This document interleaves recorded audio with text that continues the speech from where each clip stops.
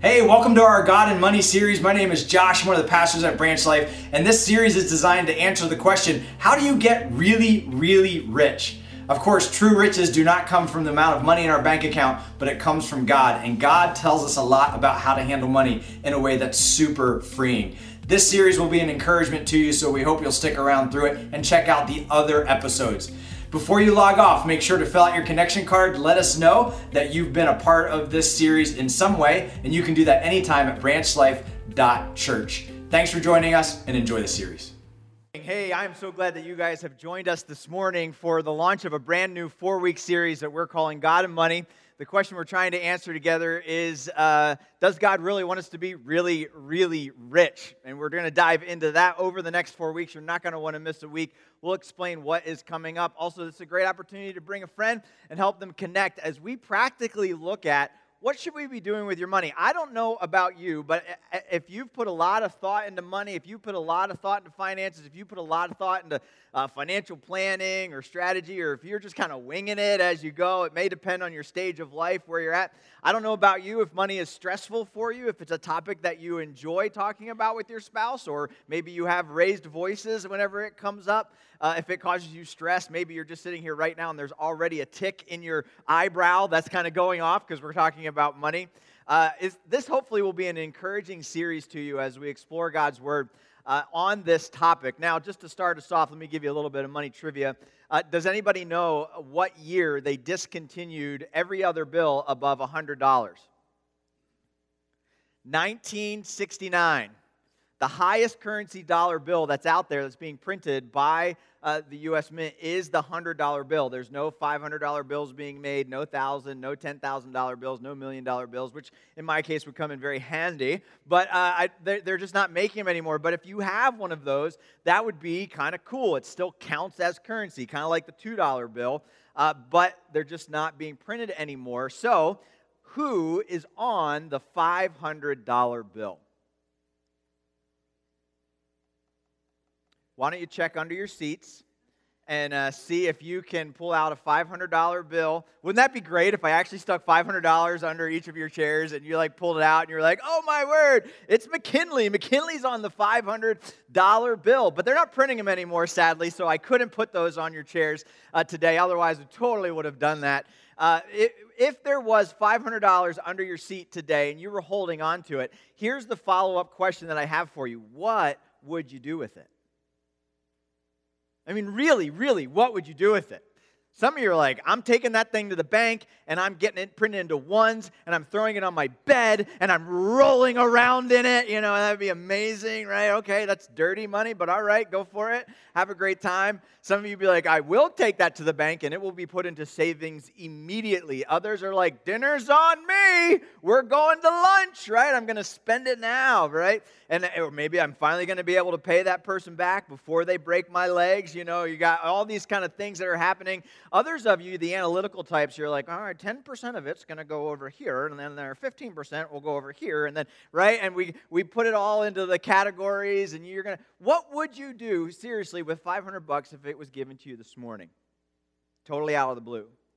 Maybe for you, 500 is a easy question to answer. What if it was 5,000?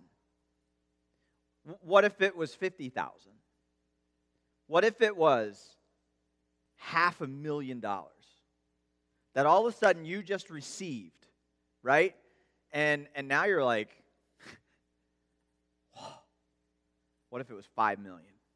Someone just gave you $5 million. What would you do with it? Would you turn around to your neighbor and be like, dude, I'm rich. I just got $5 million. I have now gone into the 1% category. I am the man, and I am now rich. We're looking at a series called God and Money, and believe it or not, God has a lot to say about money, and we believe that when you look at what God says about money and what He says about wealth and what He says about riches, is that God does want you to be really, really rich. However, money doesn't make you rich. God does. Now, there's a lot packed into that phrase, and this is the theme of the conversation that we're going to be having over the next 4 weeks. We're going to try to understand what this means. That money doesn't make you rich, God doesn't. Some of you have questions. Some of you are like, how do you define rich? What do you mean by that? Everyone looks at wealth and money and riches as intimately connected. There's a bunch of truths that are wrapped up into this that we're going to see over the next few weeks that are absolutely essential for us to understand.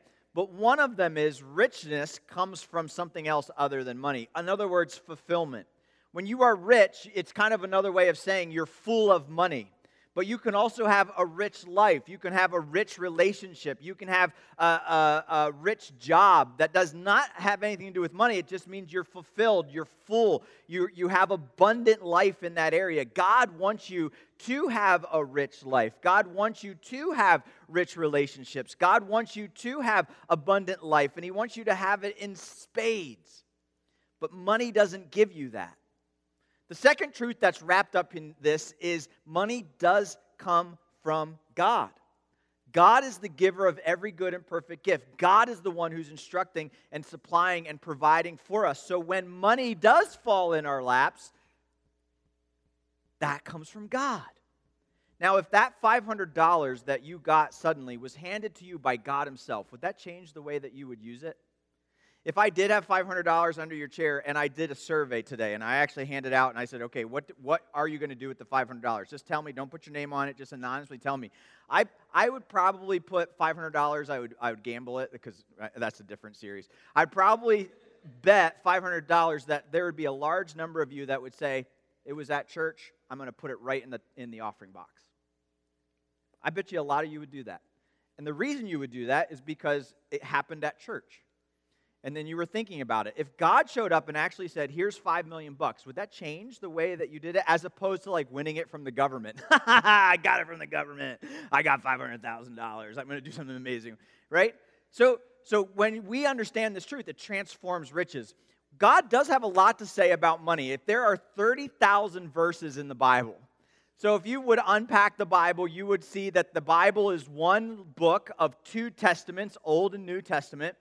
Out of in those two testaments, there are 66 books of the Bible that make up those testaments. In those 66 books, there are chapters and verses, right? There are 31,000 verses in the Bible. Out of those 31,000 verses in the Bible, 2,000 of them talk about money. That's the largest topic by number of verses in the Bible, as compared to love. Talked about 800 times. That's a pretty spiritual thing, love, right?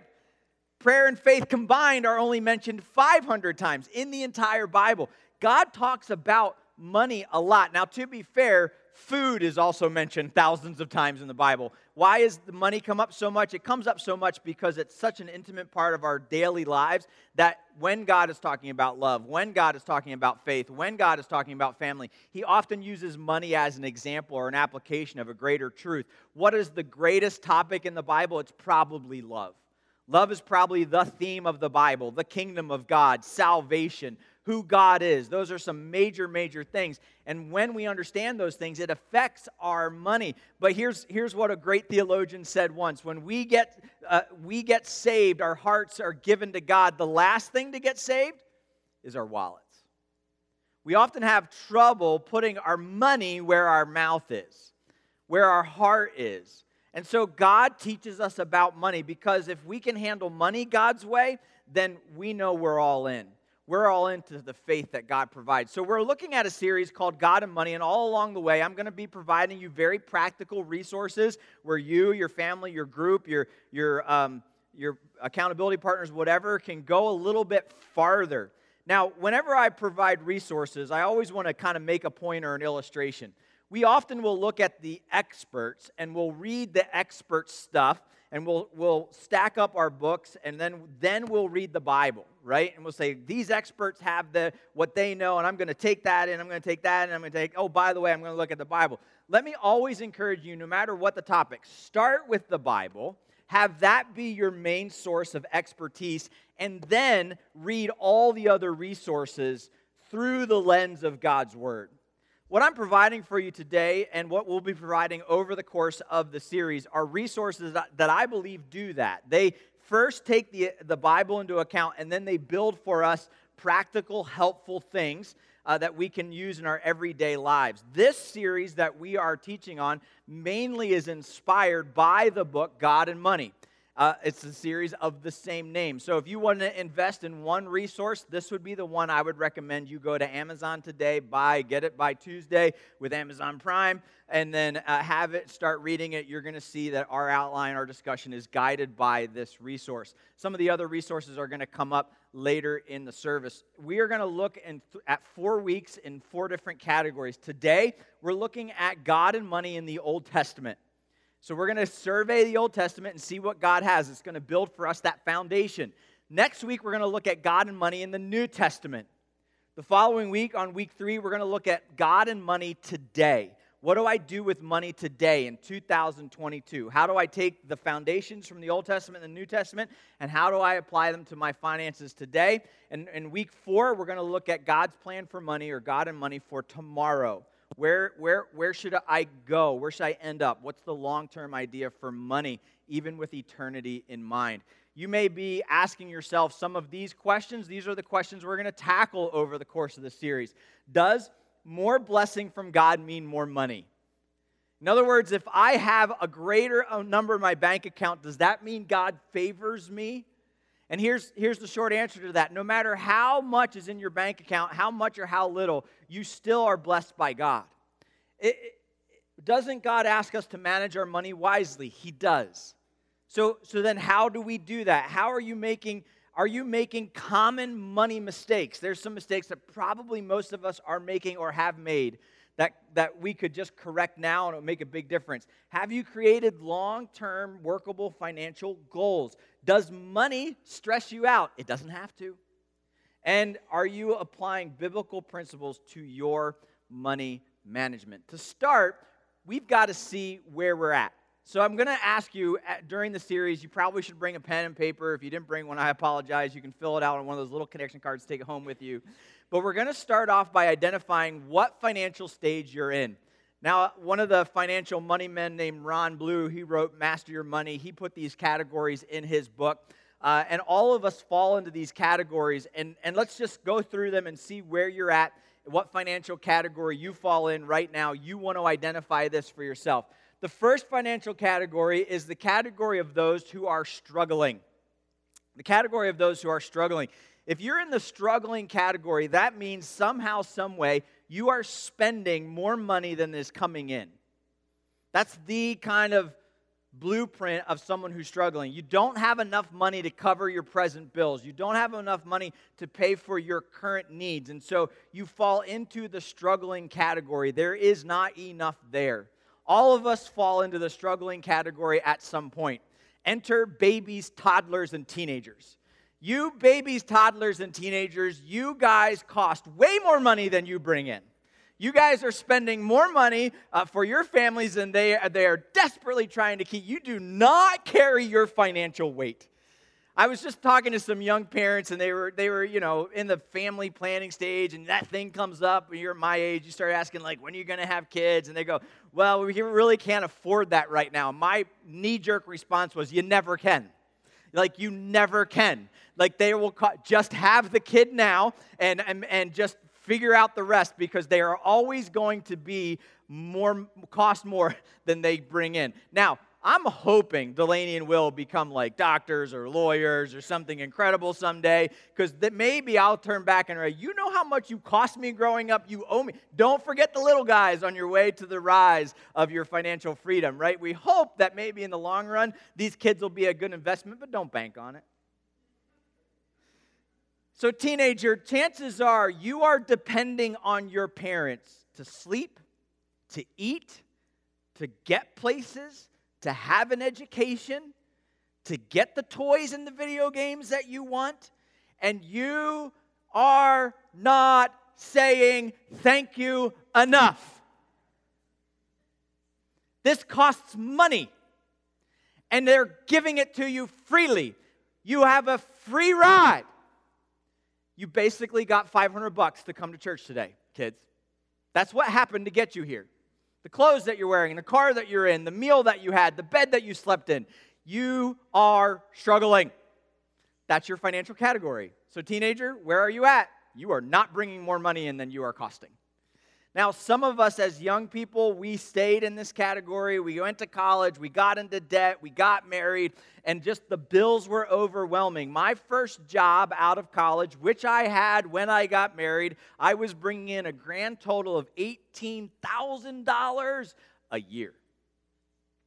My dad hired me and saw a lot in me that was worth an investing at the church. I was a junior high youth pastor during those 3 years, and that was my salary. That is what we brought in. We fell into this category of struggling. It's hard. It's hard to live on $18,000 a year and be married, and thanks, Dad. Now, surviving. The next category is the category of someone who is surviving. That's someone who is living probably paycheck to paycheck. In other words, you are relying on the next paycheck to come in so that you can keep current, so that you can pay the bills, so that you don't lose the car, so that you don't lose the house, and you are surviving. You're kind of making it from month to month, from paycheck to paycheck, year to year. You're not necessarily building wealth. You're not necessarily being able to invest. You are scraping, and you are getting by.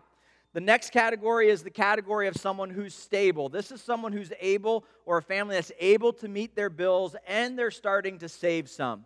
They're able to put a little bit away, whether it's emergency fund or whether they're building their savings. But if you live in the stable category long enough, you realize that you feel like, I may have some in my savings, but there it goes. Something came up in it, and now I have to start paying it back. And I'm trying to get there, and there's all this constant kind of back and forth. That's the stable person, but barring one large sickness, emergency, disaster, you fall right back down into struggling. The secure is someone who has paid off debt, who is paying their bills, who is putting money into savings, actually probably also investing, and is paying down significantly on their mortgage. The secure person in an economic downturn is probably going to be okay for a while. They're going to survive it. They're secure. They're not one disaster away from financial ruin. In the COVID pandemic, we saw the difference between stable and secure. Some people were trying to travel through the pandemic in a lifeboat, and they were barely holding on financials. Other people had a yacht. It was hard, but they had a kind of a more secure vessel to ride the storm out in. And then there is the surplus. These are people that have plenty.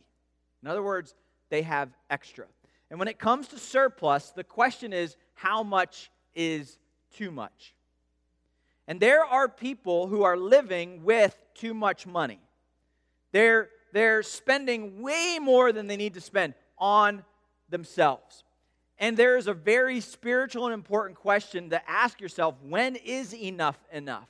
When I'm more than secure, when I'm living a luxurious lifestyle, not calling it sin, but what is too much, all right? What could I be doing if God would give me the ability to be in the category of surplus? Now, here's the what you want to do today. You want to talk to your family, you want to talk to your spouse, you want to write down on your notes what category you fall in. Where do you land?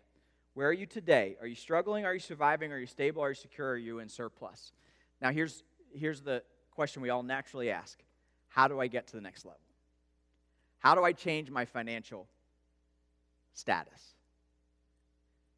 The answer is not, hear me on this, more money. The answer is not more money. So many of us believe the lie that if I had more money, I could change my financial station. And by having more money, just more money, it would solve my problem of going paycheck to paycheck. If I just had more money, it would cause me to be more secure. If I just had more money, I could buy the bigger, better, nicer thing. I could actually give money to my church. I could give money to people that are in need.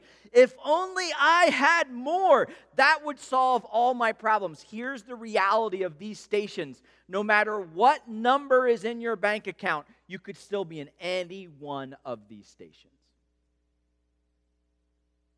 Yeah, could you have hardly any money and still be in surplus? It's possible. Could you have a ton of money and be struggling? Absolutely. The answer is not more money. The answer is, what do I do with the money that I have? And so God provides us biblical principles for managing our money, which will allow us to be in the station that He wants us to be in. And no matter how much God gives you, if you handle it correctly, you will be able to be rich. So there are 2 lists that I'm going to give you, and we're going to cover these over the next 4 weeks, so I'm not going to go into them now for sake of time. But these 4 lists, one by Ron Blue with Master Your Money, and the other by Dave Ramsey, who gives another great resource called Total Money Makeover. These lists are written to help guide us, and here's what both of these authors say. If you just follow these principles, you will build wealth. If you just follow these principles, you will build wealth. And that is very true today in 2022 in America. Here's Ron Blue's 5 principles, 5 keys to mastering your money from the book, Mastering Your Money. You may have heard it said, master your money, don't let your money master you. Here's key number 1, spend less than you earn. Now, this is a mind-blowing kind of principle, right? Spend less than you earn. Nobody said amen, but y'all should have. This is an incredibly important principle that you spend less than you earn, because think of the alternative just for a moment. If you don't spend less than you earn, what are you doing? You're spending more than you earn. If you don't live within your means, you are living outside of your means. This one principle may be, of all the principles, the key that unlocks the rest for us. If you don't have it, don't spend it. That falls under this principle. So he says, and we'll unpack this, spend less than you earn. Number 2, avoid the use of debt. Some people want to argue about that. We want to talk about different ways that's going to matter. That's something you want to avoid. It doesn't say never be in debt, but it says avoid the use of debt. Falls quickly under spend less than you earn. Save to build margin. I love, financially speaking, the word margin. Margin means you have borders, you have barriers, you have protection. And that you have built into your life margin through the activity of saving. Set long-term financial goals. Where do you want to be next year, 5 years from now, 10 years from now? What do you want for your kids in the next generation and your grandkids in the generation after that? Give generously.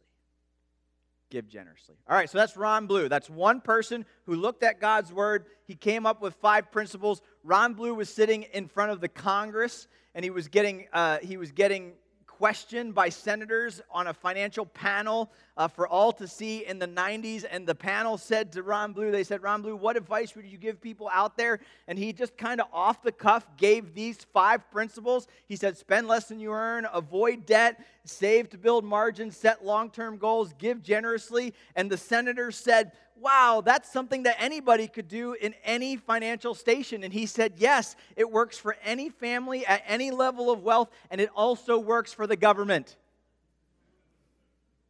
He hasn't spoken at a panel since that conversation. Now, Dave Ramsey puts his list, and again, you'll see some similarities here, hopefully, between the two as he invested in God's Word, as he decided to kind of put it out for us to understand. His 5 biblical steps to build wealth are, number 1, get on a budget. Man, that sounds familiar. Spend less than you earn. Have a plan. What's a budget? A budget is something that just is a plan that tells your money where to go. Your money doesn't tell you where to go. He said avoid the use of debt. If you know Ramsey, he's the get-out-of-debt guy. Foster helpful, quality relationships. You are financially the same as your 10 closest comrades. You rub off on each other. Proverbs says birds of a feather flock together. If you want to be successful financially, surround yourself with people who also want the same thing. Save and invest. Save and invest. Sounds like have a long-term plan, doesn't it? Set goals for the future. Have margin. Let your money work for you. And then give generously. Over the next 4 weeks, we're going to build our list. We're going to look first at God's Word, and we're going to see what principles should guide us through our money management. And we'll come back to this, and we'll say, all right, are these biblical ideas? Are these practical? Are these doable? Now, I already have a problem with the 2 lists. And you're going to see this at the end of our talk this morning. So let's do a quick dive, swim through the Old Testament. We're going to look today just at the Old Testament and the principles that the Old Testament has. Everything that we do at Branch Life comes out of the Word of God, and then we give you biblical principles and application for those things. So today, if you want to get a little bit of a head start, we're going to be in Deuteronomy chapter 15 for a little bit. We're going to be in Proverbs chapter 3 for a little bit. But we're really going to bounce all over the place. And we're going to start at the beginning, Genesis, and we're going to end at the very last prophetic book, Malachi. Now, the Bible is, as we mentioned, made up of 66 books. Out of those 66 books, and this might be a new thing for you, and this is a Bible study tip, there are 8 to 12 different genres. Now, what's a genre? That's a great question. Ask Google, it'll explain it to you really well. A genre is the type of literature. Whenever you are reading or studying a book, you want to know what type of literature you're reading, because a poem is a very different type of literature than a law book, which is very different than a history book, which is very different than a love letter, which is very different than a biography. And all of those genres are found in the Bible. In the Old Testament, the main genres that are there are the law books, Genesis, Exodus, Leviticus, Numbers, Deuteronomy, the history books, the books that tell us the story of time, the Kings, the Chronicles, all those kinds of things, the wisdom books, which have our poetry and our songs and our proverbs in them, and then the minor and major prophecies talking about the future. Within all of those, there's narratives and there's stories and there's history and there's law and there's all poems all mixed together. It's very important that you know what you're reading when you're reading it. It helps you understand what it means. That's just a bonus. Now, let's look at the first genre and kind of summarize what the Old Testament has to say about money in the law books. This is Genesis, Exodus, Leviticus, Numbers, and Deuteronomy. These are the books that kind of gave the marching orders for life. It gives us the 10 Commandments, for example. And if we were going to look at the 10 Commandments, we would see some commands for money. But there's something that happens in the law books that keeps coming up, and we kind of want to highlight this as our first kind of keystone passage and our first principle. There's 8 ideas that are going to come from the Old Testament today. And the first idea is simply this: never forget where wealth comes from. Never forget where wealth comes from. In Deuteronomy chapter 8, it says this: you shall, or you will, remember the Lord your God, for it is He who gives you power to get wealth. This is a law. This is a command. This is coming out of God's instructions. And here's what He's saying: I command you to never forget where wealth comes from. What a foundation. In the law and money, He's basically saying, have no other gods before me. This is the first and greatest commandment. Love the Lord your God with all your heart, soul, and mind. Everything starts with God. And we can never forget that wealth comes from God. Whenever you get a paycheck, where does that come from? God. Whenever you get a gift, where does that come from? God. Whenever you win the lottery, where does that come from? God, right? Like, your wealth comes from God. And some of you are going to argue, you're going to be like, no. It comes from me working hard. You just forgot the first commandment. Everything, every breath, every talent, every good and perfect gift comes from God. God is the one who gives wealth. We've got to hold on to that. Now, if you have your Bibles, go to Deuteronomy chapter 5. Deuteronomy chapter 5. Right at the very, very beginning of the Old Testament, we get into the law and everything that's being commanded to us. And in Deuteronomy chapter 5, we have the story of the 10 Commandments.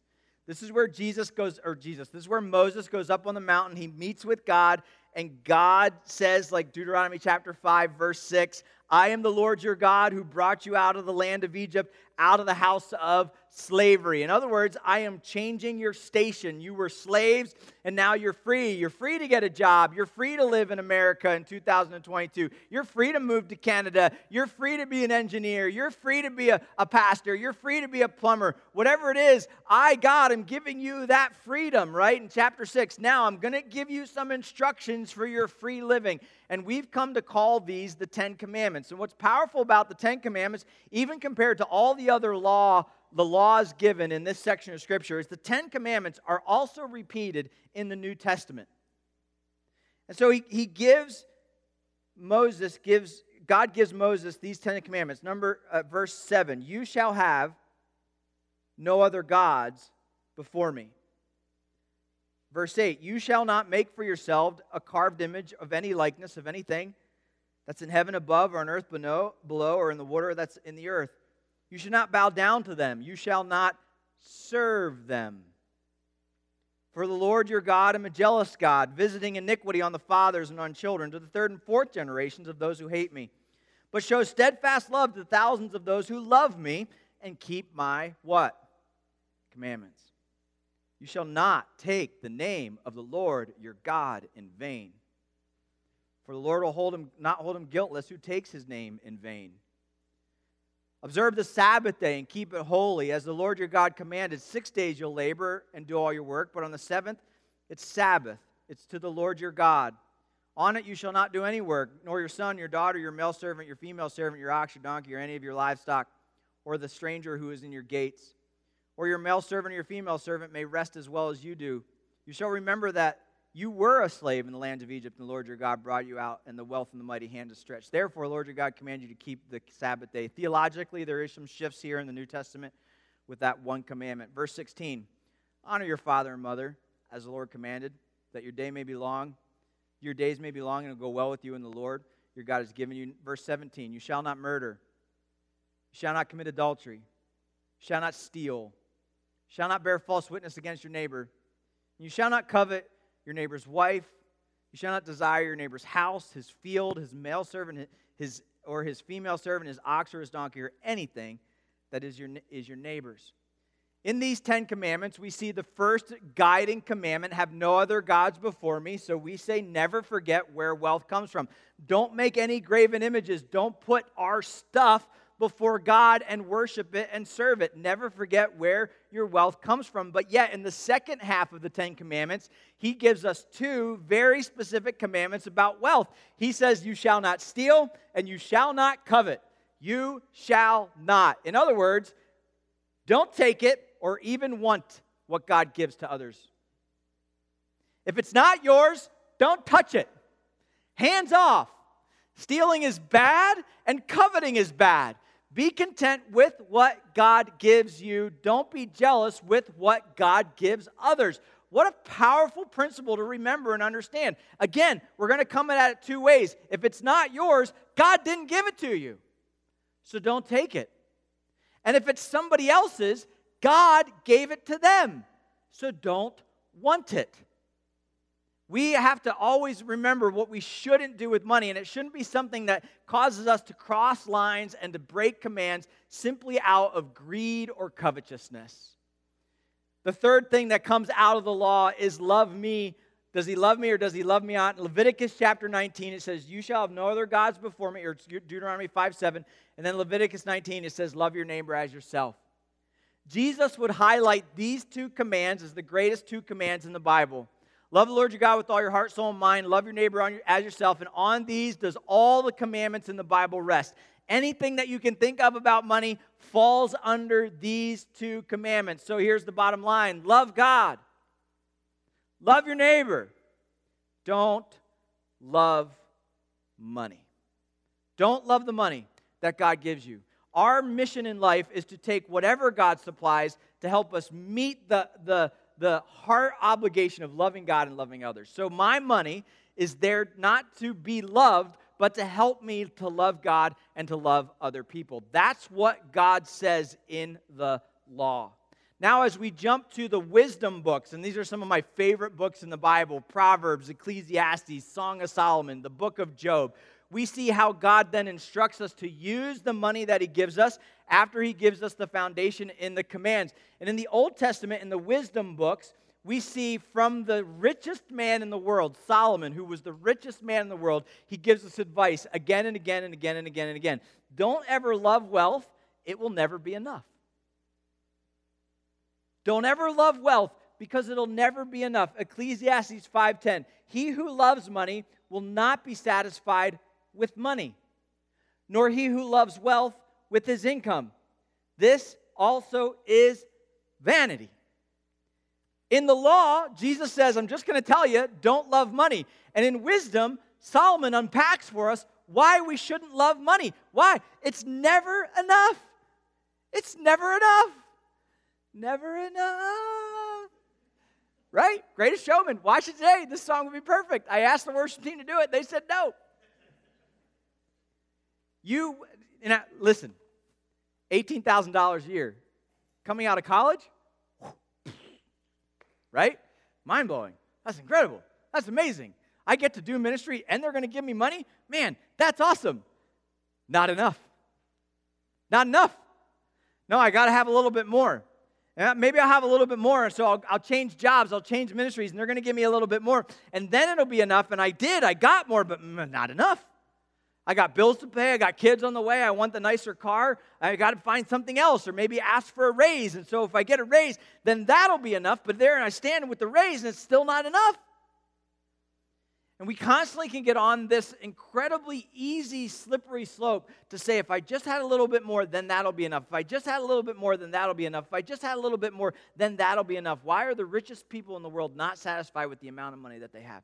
Because the love of money will never be enough. It's always going to allure you to want more. So be very, very, very deliberate in your mind and your spirit and your actions to not fall in love with money or the things that money provides for you. That's wise from the richest man in the world. Wisdom then from the richest man in the world goes on with Proverbs chapter 3. It says this, honor the Lord with your wealth and with your first fruits of all your produce. So number 5 is this, first things first, trust God. Trust God enough to give him money first. Now, if you have your Bibles, Proverbs chapter 3. Proverbs chapter 3.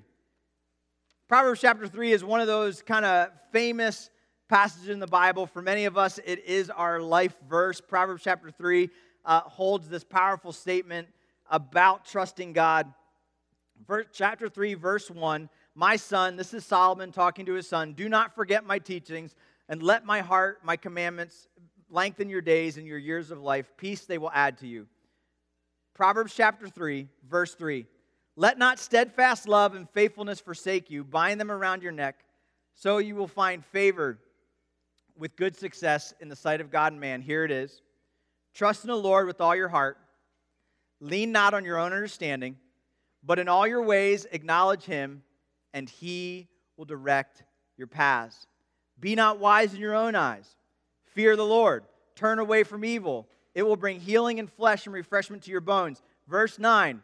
Honor the Lord with your wealth and with the first fruits of all your produce. Then your barns will be filled with plenty, and your vats will be bursting with wine.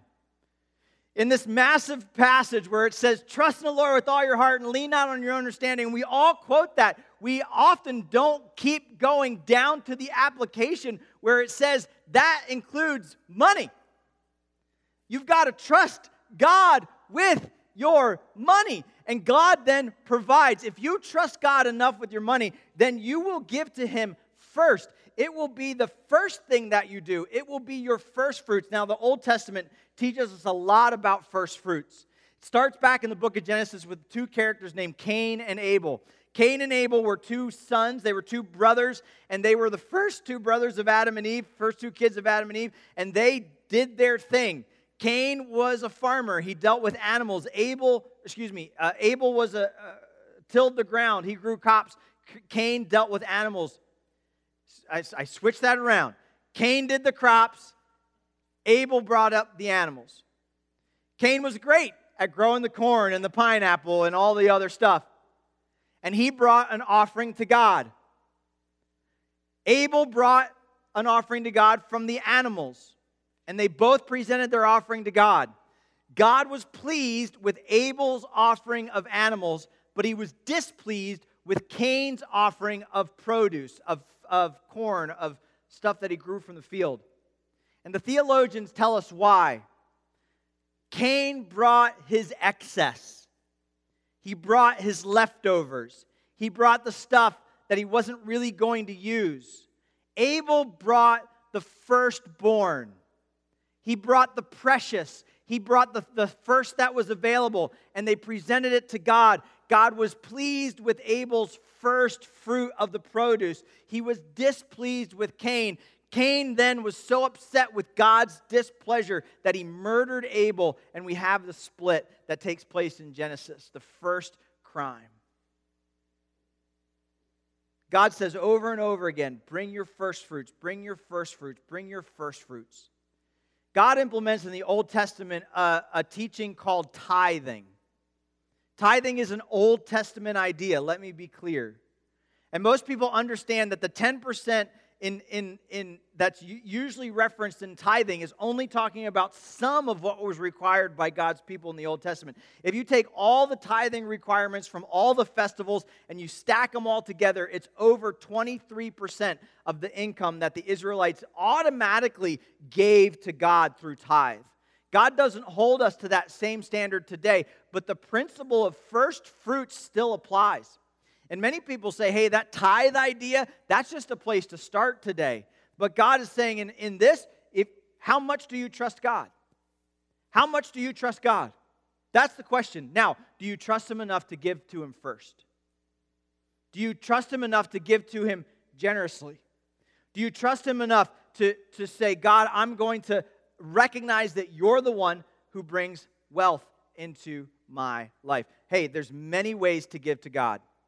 There's many ways to give to God. Giving to the church is just one way. I'm not up here today telling you to give more to Branch Life Church. We're doing great.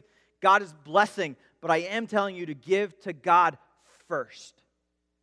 Now, the sixth principle from the most righteous man in the world, from Job, says this: use wealth to help others and don't put any security in it. In other words, Job, the most righteous man in the world, says, err on the side of generosity, even over security. Every financial planner just went, oh, we just wait. Job was sick because of what he was going through, physically ill. His kids had died. He had lost all of his income. He had lost his entire business. He was attacked on every front. We know the story of Job. And he was attacked because he was righteous. Satan attacked him. And Job is hearing, processing what's going on. And in Job chapter 31, we see that Job says, God, I have been using my wealth to help the poor. I've been using my wealth to give to the needy. I've been using my wealth to make my community better. And on top of that, God, I have not put any of my faith and my trust and my security in my wealth. I have done those two things. If I wasn't doing that, I'd understand why I would be persecuted and judged. But that's how I live. And God called that righteous. Err on the side of generosity, even over security. Now, where this comes up is you're sitting there and you're feeling tugged by God to give, but on the other hand, you're like, but I could really use that to get ahead or pay that bill or buy that newer car or do that newer thing. And if I had that, then I would really be on good foot to do more. And then we don't give because we want to invest in our security. And what God is saying, whenever you're feeling that tug, whenever you're just not sure which way to go, err on the side of generosity. Err on the side of generosity. You'll be surprised in your spirit how often that comes up and how helpful it can be when you're trying to listen to the Holy Spirit. And it informs our last two principles that come from the Proverbs. This is Isaiah through Malachi. And the prophets, are telling us what to do with money. And this first one is massively important because it tells us what money can't do. Have you ever thought about what money can't do? Money can't make your marriage better. Money can't make you happier. Money can't make you more fulfilled. Money can't make you richer. Money also can't get you into heaven. In Zephaniah chapter 1, verse 18, it says, neither their silver nor their gold will be able to deliver them on the day of God's wrath. No one can buy their way into heaven. This comes up over and over and over again in the prophets. God's judgment cannot be bribed away. And at first, those of us who are following Jesus, we go, amen, I can't buy my way into heaven, but you have to know that there are millions and millions and millions and millions of people that think that they can. They think that they can pay money to church institutions to help their dead relatives move into heaven. They think that they can give to make God have favor on them, and that giving to God will somehow cause God to please them and change the scales of justice in their favor. There is nothing you can give God that will buy you access into heaven. If you were to stand before God today in front of the pearly gates, right, and He's going to say, "Why should I let you in?" He's not going to. You're not going to go, "Well, I'll tell you what, God, I got a Lincoln and a Jackson." Not two Jacksons? Just tell me how much you want. No, sorry, it's not enough. I'll give you any amount of money. I'll give you $5 million. I'll give you $2 million. I'll give you whatever you want. How much would you pay to get to heaven? I remember I was talking on the phone to a guy a few years ago. And a few years ago, I weighed about 70 pounds heavier than I do now. And I was really struggling with my weight. And I was really struggling with wanting to lose weight. And the guy on the phone was trying to sell me a plan. He goes, "If I could guarantee you would lose 60 pounds in 3 months, how much would you pay?" I was like, "Guaranteed?" He's like, "Guaranteed." I'm like, "You name your price." In that moment, I would have paid it. If you could guarantee it. If you could tell me it was absolutely going to happen. And if God would say to you, "Hey, you want to guarantee into heaven?" How much you willing to pay? And if it was that easy, man, we would all just say, "All right, I'll give God the money, and then I'll go in." And that is not how heaven works. For by grace you are saved through faith, not of works, lest any man should boast. You cannot buy your way into heaven. The only way to go to heaven is to realize that there is nothing that you can do to gain God's favor. You see, righteous men know that they're sinful, and that sinful people are the only ones that are allowed into heaven. Sinful people think that they're righteous and they're trying to earn their way into heaven. But God has established heaven to be a place that only those who are poor in spirit can go to. God, I can't save myself. I'm trusting in you alone to save me. No dollar erases any sin. It never happens. That sin is only erased by the blood of Jesus. So have you put your faith and trust in Jesus? Have you said, "God, I'm sorry for my sins. I believe you died on the cross for me, and I want to accept the free gift of salvation"? If that's you today, we want to encourage you to go to the gospel tab or let us know that you'd like to have that conversation after the service. But today could be the day of your salvation. You don't have to pay for it. It's free. God's already paid for it. And He's asking you to come to Him. And finally, the last point that we'll make today is in Jeremiah chapter 22, in the prophets, it says, avoid the consumption assumption. It says, use your wealth to care for others. In Jeremiah 22, it says, He determined, and that was the king, He determined to help the poor and the needy. And so all went well. Here's the question from the prophet. Is that not what it means to know God? Declares the Lord. What is the purpose of wealth? What is the purpose of money? Not to give you fulfillment. Not to get you a nicer car. Not to get you a bigger house. Not to make your dreams come true. The purpose of wealth and money is to help care for others. The problem is we have the consumption assumption. I think Andy Stanley phrased this phrase, the consumption assumption. Here's the consumption assumption. If I give you $500, your assumption is it's for you. That means it's for you to spend. That means it's for you to invest. That means it's for you to budget. That means it's for you to do something with. That money was somehow intended for you. And we assume automatically that the money God gives us is for our consumption. Don't ever make that assumption. God often gives you money for others. He's often offering you the opportunity to be a blessing, to be a giver, to be generous. And so when I look at the foundation of the Old Testament, the purpose of money, love God, don't love money. Make sure that you are looking out for the needs of the poor and the needy, coming all over. Money can't buy my way into heaven. It's never going to be enough. God is the one who gives wealth. When I look at all of these principles, if I was going to boil that down into kind of one guiding foundational financial principle, this would be the principle for me from the Old Testament: radical generosity. In other words, don't assume the money God gives you is for you. Now, in order for this to be true in your life, you have to believe a few things. Number one, you have to believe that it's God who gives you money. You have to be convinced of it. Number two, you have to believe that in order for you to give the money away to someone else, that you are committed to generosity, that you're committed to helping the poor, that you're committing to meeting the needs of those around you. You have to then assume that God will take care of you no matter what you do with the money He gives, because He provides it anyway. And if your heart is not in love with money, if you trust God enough to care for you, if you know God is giving you money to help other people, then this automatically will be a principle that guides your life. When God gives you money, He's often giving it to you for someone else. So what's my problem with Mr. Blue and Mr. Ramsey's list? I would take generosity from the bottom and I would put it on the top. I would make it the first thing that I think about when it comes to money. Because God is the one who sustains. And God then asks us to give radically, generously to those around us. So what are you doing with the money that God gives you? If God would give you $500 today, what would you do with it? Does the discussion today influence that at all?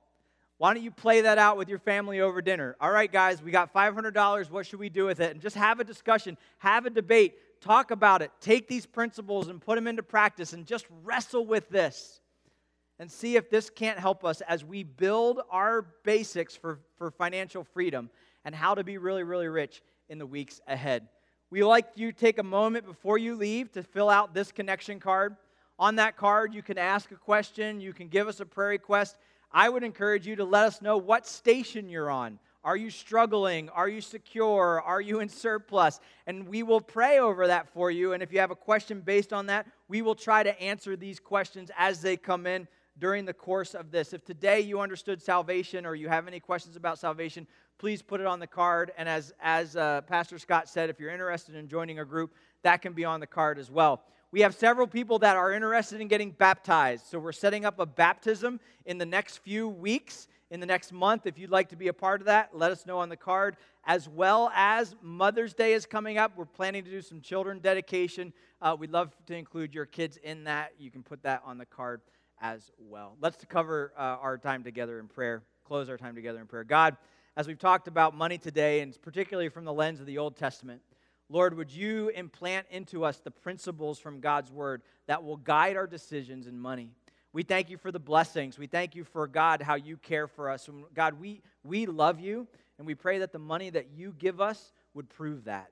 God, that the money that you give us would be for loving you and for loving others. Help us to be responsible. Help us to be radically generous, God, and help us, Lord, to find our security in you.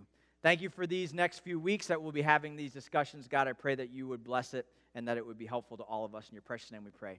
Amen. We know that money can be a big stressor, but it doesn't have to be when you handle it God's way. Hey, thanks for joining us, and we hope that you'll continue to connect with us virtually or in person. And check out the rest of the series at our YouTube channel or at our website at branchlife.church. While you're there, don't forget to fill out your connection card. And if this has been an encouragement to you in any way, would you take a moment to like, share, or subscribe? It would be awesome if you would help us spread the word. Thanks again for joining us. We'll see you next time.